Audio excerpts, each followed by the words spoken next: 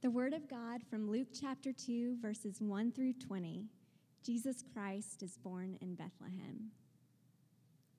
In those days, a decree went out from Caesar Augustus that the whole empire should be registered. This first registration took place while Quirinius was governing Syria. So everyone went to be registered, each to his own town.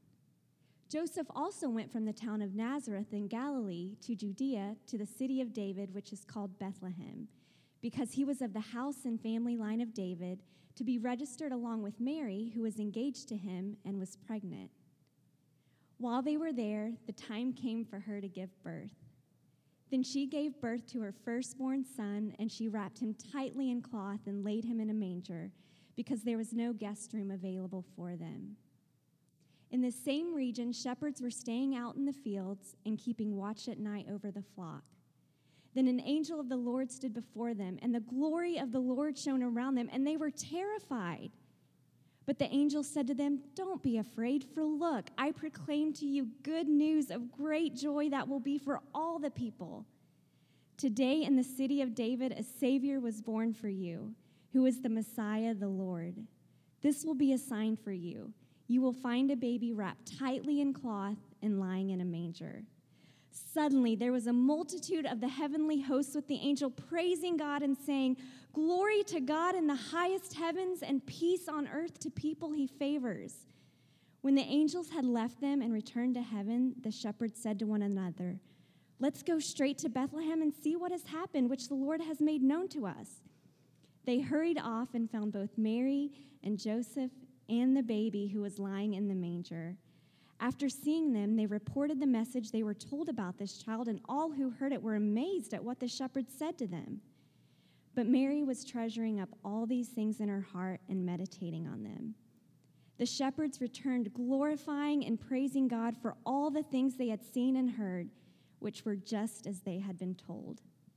The word of God for the people of God. Thanks be to God.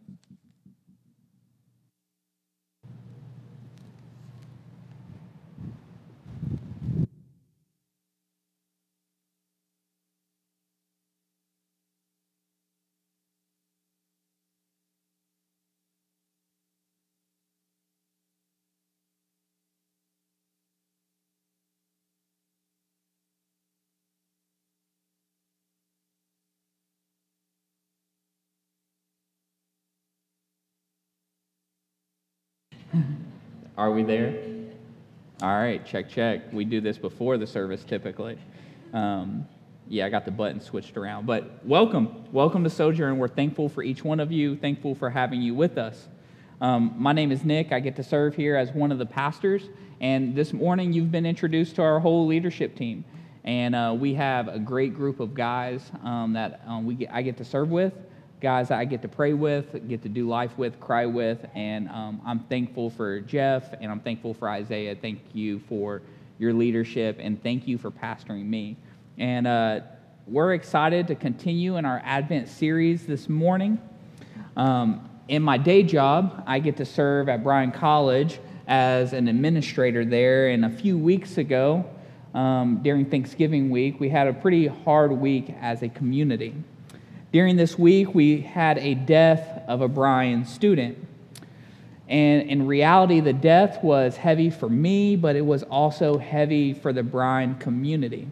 However, God taught me so much about who He is during that really 12-day span when we had a memorial service, a funeral, and there was just lots of lamenting. But it was actually Nico. If you haven't met him, he is my 6-year-old son that taught me a profound lesson. And it's interesting how many lessons that we often learn aren't statements but questions. And unfortunately, without the loss and death, I don't know if I would have caught what God was trying to teach me. As I was dropping Nico off at school one morning, yes, it's crazy when kids ask questions. It's always at the weirdest times before bed and as we're in line to drop him off at school. But Nico asked me a profound question, and I believe that profound question lays a great foundation for us this morning. And it really taught me and reminded me of Matthew 18 when it calls us to a childlike faith. And what Nico simply asked is this: how big is God? How big is God? It is interesting as we grow and mature. Are we echoing here? Are we good? As we grow and mature in Christ, as we become lifelong followers of Him, our questions become more complex, and maybe we overcomplicate it a little bit. But how big is God? In reality, any attempt to answer this question will prove inadequate. But you see, God's word tells us that He is big. In fact, it says He is incomprehensible, beyond our understanding. He is bigger than our ways. He is more kind, more gracious, more loving, more merciful, and more just than we could ever comprehend. Through loss and pain, God reminded me of how incomprehensible He is. The Christmas story is usually painted in light of joy and peace. These realities are true, but since we know the whole story, the full story, we know that Christmas season is truly a paradox. Joy and pain, hope and longing, celebration and lamenting all coexist within the kingdom of God, within the Christmas story. For generations, God's people experienced lament and separation from God. From prophet to prophet, God attempted to reconcile His people to Himself, but each attempt was insufficient in some ways. But the story doesn't end there. Christmas is the long-awaited coming of our King, King Jesus. And this Advent season here at Sojourn, we have explored this through many topics. We have considered our adoption into God's family.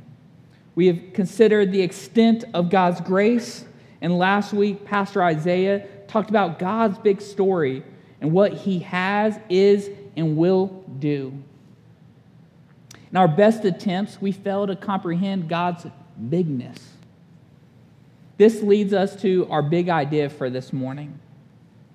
The song of glory, the message of Christmas, is primarily the message that God is to be glorified, for He has done something beyond comprehension. And our sermon text this morning is taken from that passage that we read just a moment ago in Luke 2. And we're going to be looking at Luke 2:14, where it says, "Glory to God in the highest heaven, and peace on earth to people He favors." And we're going to look at what God has done, and we will explore 3 responses for each one of us this morning. 3 responses for us as a community this morning: humble submission, unhindered worship, and embracing unmerited favor. Humble submission, unhindered worship, and we will look at embracing unmerited favor. Humble submission. There's something mysterious and completely incomprehensible about what God is doing by sending His Son Himself as a baby to us. In Luke 2:14, we're introduced to the visibility of Jesus' majesty and the ultimate graciousness of His character. One commentator says this: if the glory of God in heaven is revealed in the coming of His Son, the effect of men on earth is summed up in the word peace. Here, however, more than the cessation of strife is meant. He brings a new situation of peace between God and humanity, in which His blessings can be communicated to them. You see, the birth of Jesus is significant because it portrays the glory of God. And we see this in the New Testament. It is written that Jesus was born of a human, born as a human being, but also as simultaneously the Son of God, and has a special relationship with God. This is in contrast to Jewish expectations of the day, which anticipated the coming Savior and Messiah as a great leader who would come from the line of the King David, which He did, but defeat Israel's enemies. They expected a loud pronouncement of this kingdom. One of these prophecies about the Savior is found in Isaiah chapter 9, verses 6 through 7, which says, "For the child was born for us, a son will be given to us, and the government will be on his shoulders. He will be named Wonderful Counselor, Mighty God, Eternal Father, Prince of Peace. The dominion will be vast, and his prosperity will never end. He will reign on the throne of David and over his kingdom, to establish and sustain it with justice and righteousness from now and forever. The zeal of the armies will accomplish this."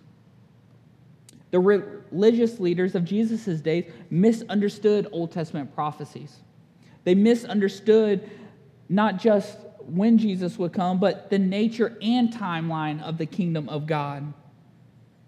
This new kingdom isn't one that is political and physical. This kingdom was completely different than what they anticipated. Because this kingdom, the kingdom of God, of him sending his son Jesus to us, this kingdom transforms hearts and souls. It changes everything. And many of you can share of that transformation in your life and proclaim that. If visible in any way, it is through those that are called sons and daughters, each one of you. Because the Spirit of God dwells in us, we are God's ambassadors in this kingdom. The way in which God, who is divinely sovereign, has decided to send his son to come as a lowly baby, born in a manger, completely disrupted religious expectations. As Christians, we celebrate the birth of Jesus, the coming of our long-awaited Savior, but it also reminds us of his ultimate sacrifice. We can't embrace the fullness of God's glory without the death of Jesus. You see, the birth of Jesus isn't the full story. This story continues with the death of Jesus on a cross. Philippians 2, verses 5 through 8 say, "Adopt the same attitude as of Christ Jesus, who, existing in the form of God, did not consider equality with God as something to be exploited. Instead, he emptied himself by assuming the form of a servant," not just a servant, a baby, "taking the likeness of humanity.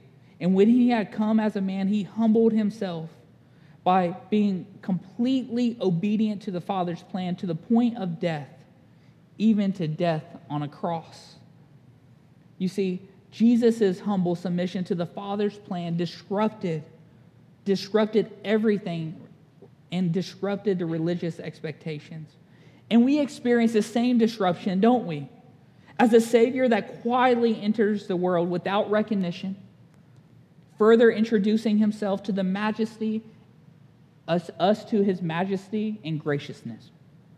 You see, we're not all that different from the religious leaders of Jesus' day, are we?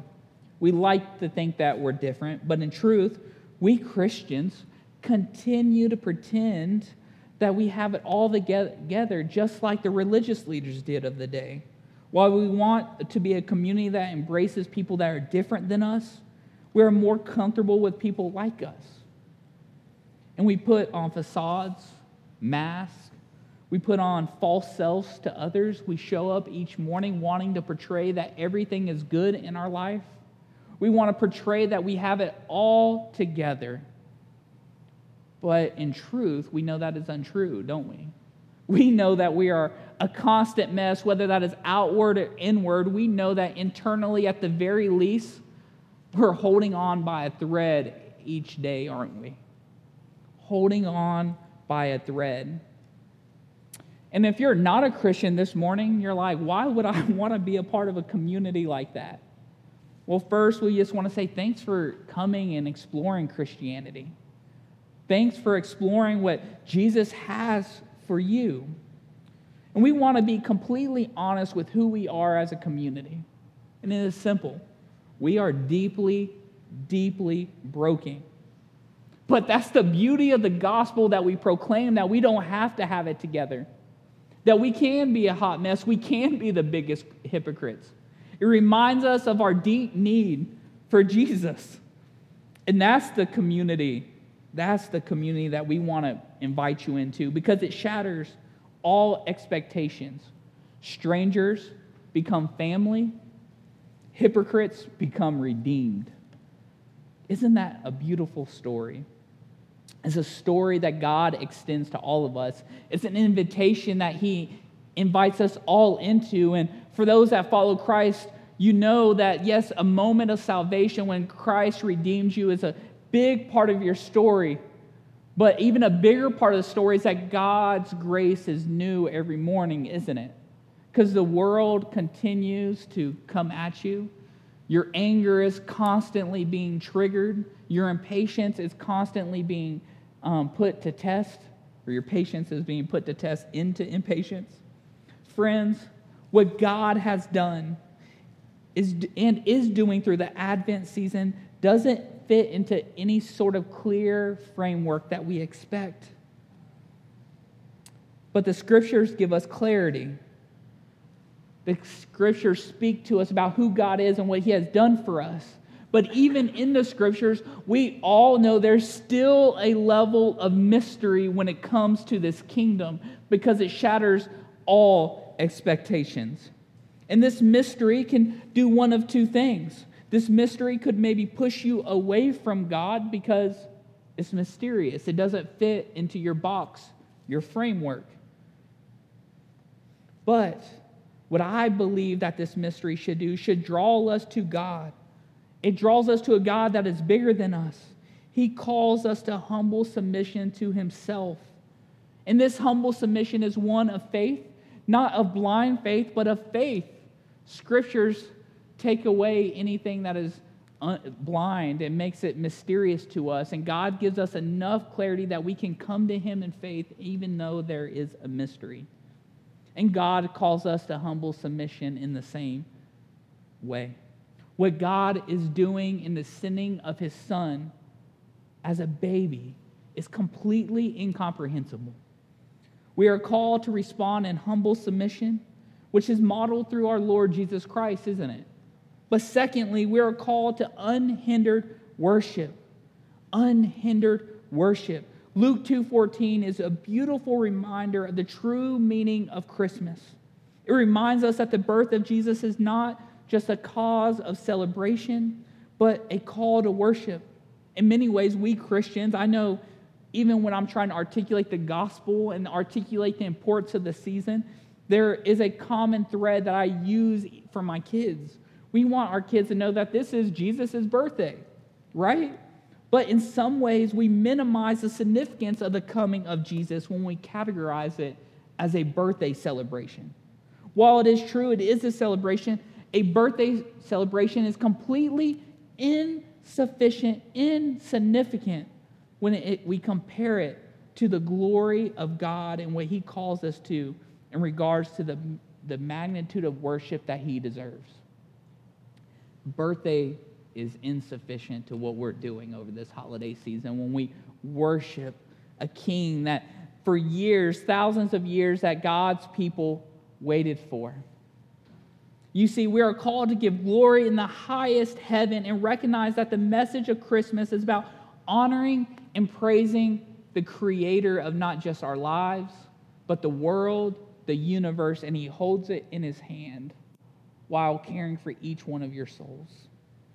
Colossians 1:16-17 says, "For everything was created by him in heaven and on earth, the visible and the invisible, whether thrones or dominions or rulers or authorities. All things have been created through him and for him. He is before all things, and he holds all things together."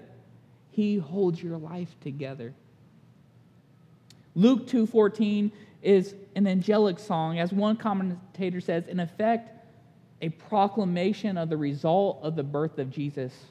You see, this proclamation unapologetically declares that Jesus is the King of Kings, the one that we have longed for. And all the things in our life that we try to have fulfill our souls, all of those are insignificant, but this King Jesus is sufficient. Philippians 2:10-11 say, "So that at the name of Jesus every knee will bow, and in heaven and on earth and under the earth, and every tongue will confess that Jesus Christ is Lord, to the glory of God the Father.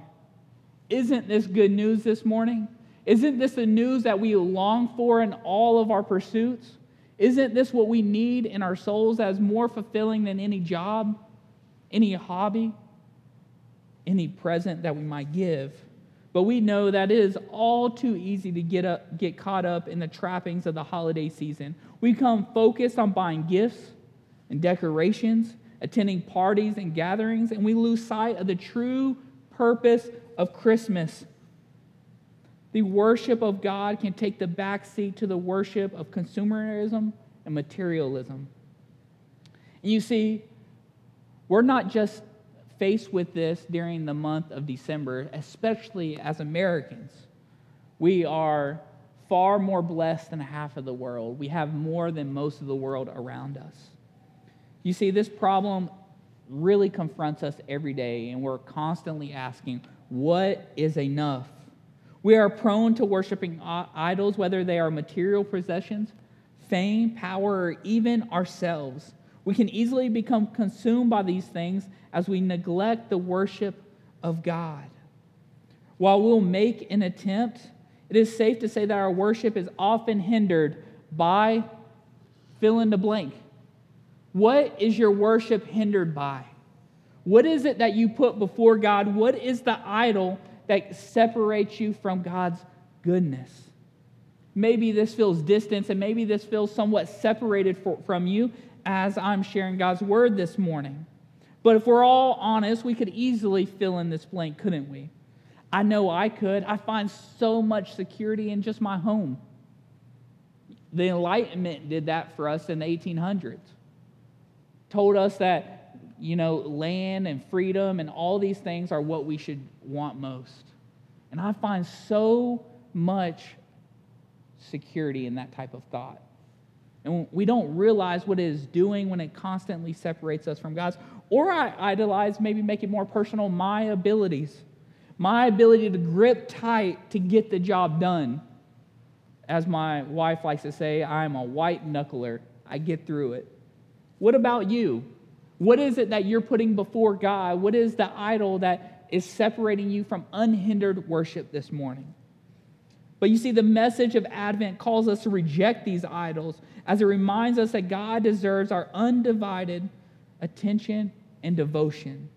In the birth of Jesus, God showed us the depth of his love and mercy. He came to earth in the form of a humble, vulnerable baby born in a stable to poor and humble parents. This is in stark contrast to the idols that we often worship. Idols are created by human hands, our hands, and are fashioned out of metal, stone, and wood. But in reality, we know that they are lifeless, mute, and powerless. They cannot save us or offer us any true meaning or fulfillment. But on the other hand, this kingdom of God that we announce to you today is one in which God is the creator of the universe, the source of all life and goodness. He is all-powerful, He is all-knowing, and He loves us with a love that is beyond our understanding. He offers us salvation and eternal life through the sacrifice of His Son, Jesus.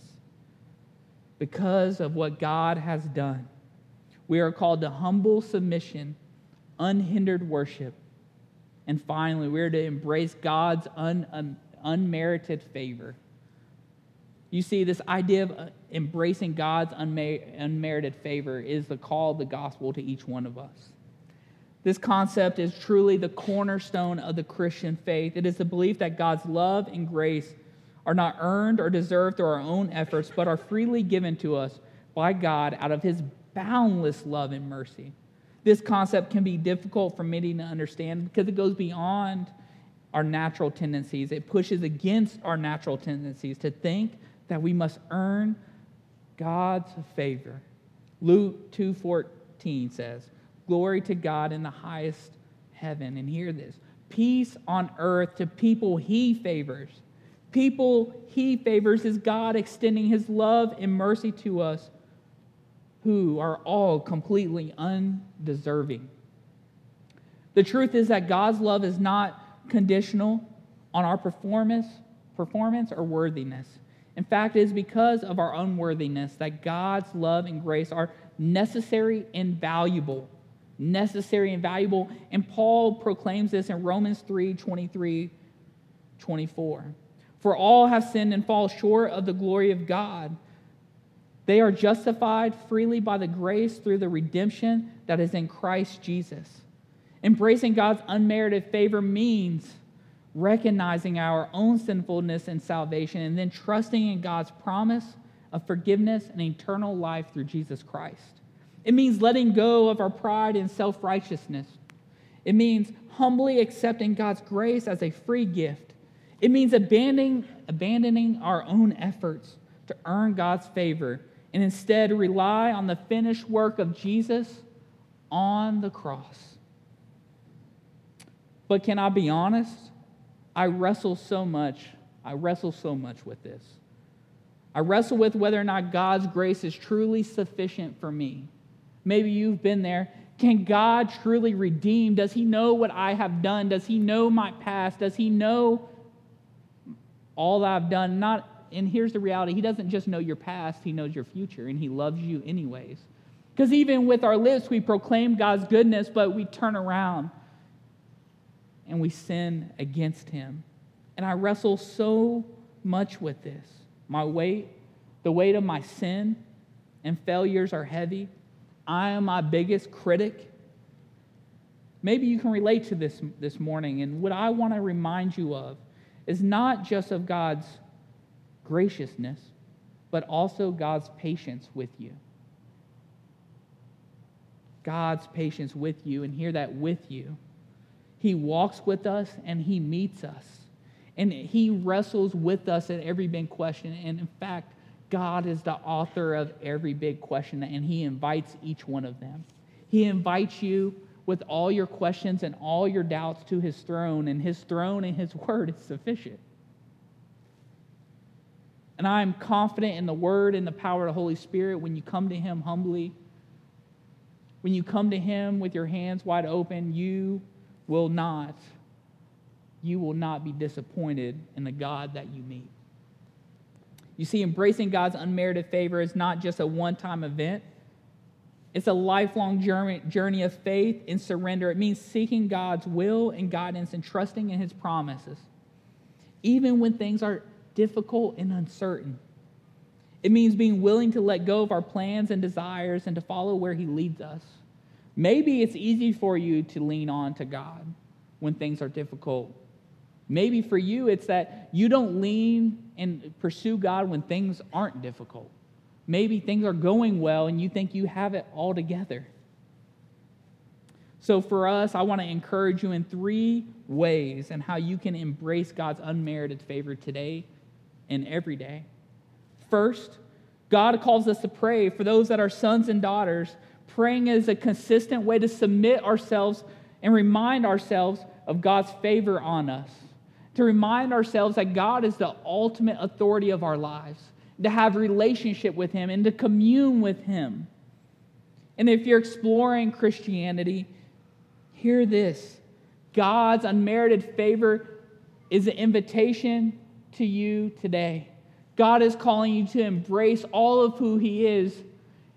And I promise you what is true is that there is nothing in your life that will bring fulfillment. All of those things are temporary. And God knew that, and he is sovereign. And in the brokenness of humanity and the sin of Adam and Eve, he sent his son to live a perfect life that none of you could live. To die on a cross, die a death, bearing the weight of God's wrath that we all deserve. And in his death, he conquered sin, death, and hell. And now he not only raised from the dead, but sits at the right hand of God and intercedes on our behalf. The invitation is wide open this morning. Will you give your life to Jesus today? Secondly, God calls us to a life of service and to serving. You see, Jesus served us in the ultimate way by dying on the cross. The gospel is both proclamation and quiet service to others. Our legacy should be nothing more but sitting in the shadow of Jesus Christ, We build platforms. We take on jobs. We do all these things to build our own kingdoms. But as sons and daughters, your life should be nothing more but just a reflection of Jesus. And the only way that happens is if you're a constant shadow to Jesus, constantly living in light of his glory and forgiveness means that we shine all of our success, everything onto him. Thirdly, God calls us to a life of generosity. Extending our generosity through gratitude and thankfulness is a crucial way of embracing God's unmerited favor. When we are thankful for what God has done for us, we can express our trust in him in a way that can only be done when we completely give all thanks and gratitude to Jesus. And he calls us to extend that to others. Our appreciation and love of the love and grace of God is, yes, personal, but it isn't private. It goes far beyond us. So will you be generous with gratitude and thankfulness of what God has done and is doing in your life? Because what God has done, we are called to humble submission, unhindered worship, and to embrace his unmerited favor. Sin entered the world when Adam and Eve ate of a fruit from a forbidden tree. But you see, sin and death is conquered by Jesus, who hung on a tree, bearing the full wrath of God on our behalf. And that's the good news of the Christmas season. You see, we can't have the fullness of God in just the birth of Jesus, but we see it in the death of Jesus. So here at Sojourn, we embrace both. It is the foundation in which we stand. It is the reason that we exist in Hill City. It is the reason that we exist in this neighborhood. It is the reason that we want to invite each one of you into our community. A community that breaks down all walls and barriers. It brings people from different backgrounds, different cultures to one place with one commonality. And this commonality is Jesus. It is Jesus. That is the why of Sojourn. We want to extend it to the world. So as we celebrate the birth of Jesus this Christmas season, let us remember the meaning of the holiday. Let us thank God for his unmerited favor and seek to glorify him in all that we do. Let us embrace the message of hope and love at the heart of the Christmas story. And let us share the message with the world around us. May our biggest gift this season be the message of Jesus. Nothing more, nothing less. Brothers and sisters, that there's one thing that I want you to hear is that God is truly incomprehensible for what he has done and is doing. So there should be one response. Will you glorify God with your life, or will you give your life to Jesus? Will you pray with me? Father, we just thank you for your word. We thank you for this season that comes around every year, that we can be reminded of your birth, reminded of a call to worship you, to give everything to you. But Father, we embrace the whole story, not just your birth. Father, we embrace your full life, your full ministry, and what you did beyond your life by conquering sin, death, and hell. Father, may we be a community. Father, may we be a community that truly submits to you in all humility. May we be a community that worships you and puts our idols to the side. Father, may we be a community that exalts your unmerited favor. Amen.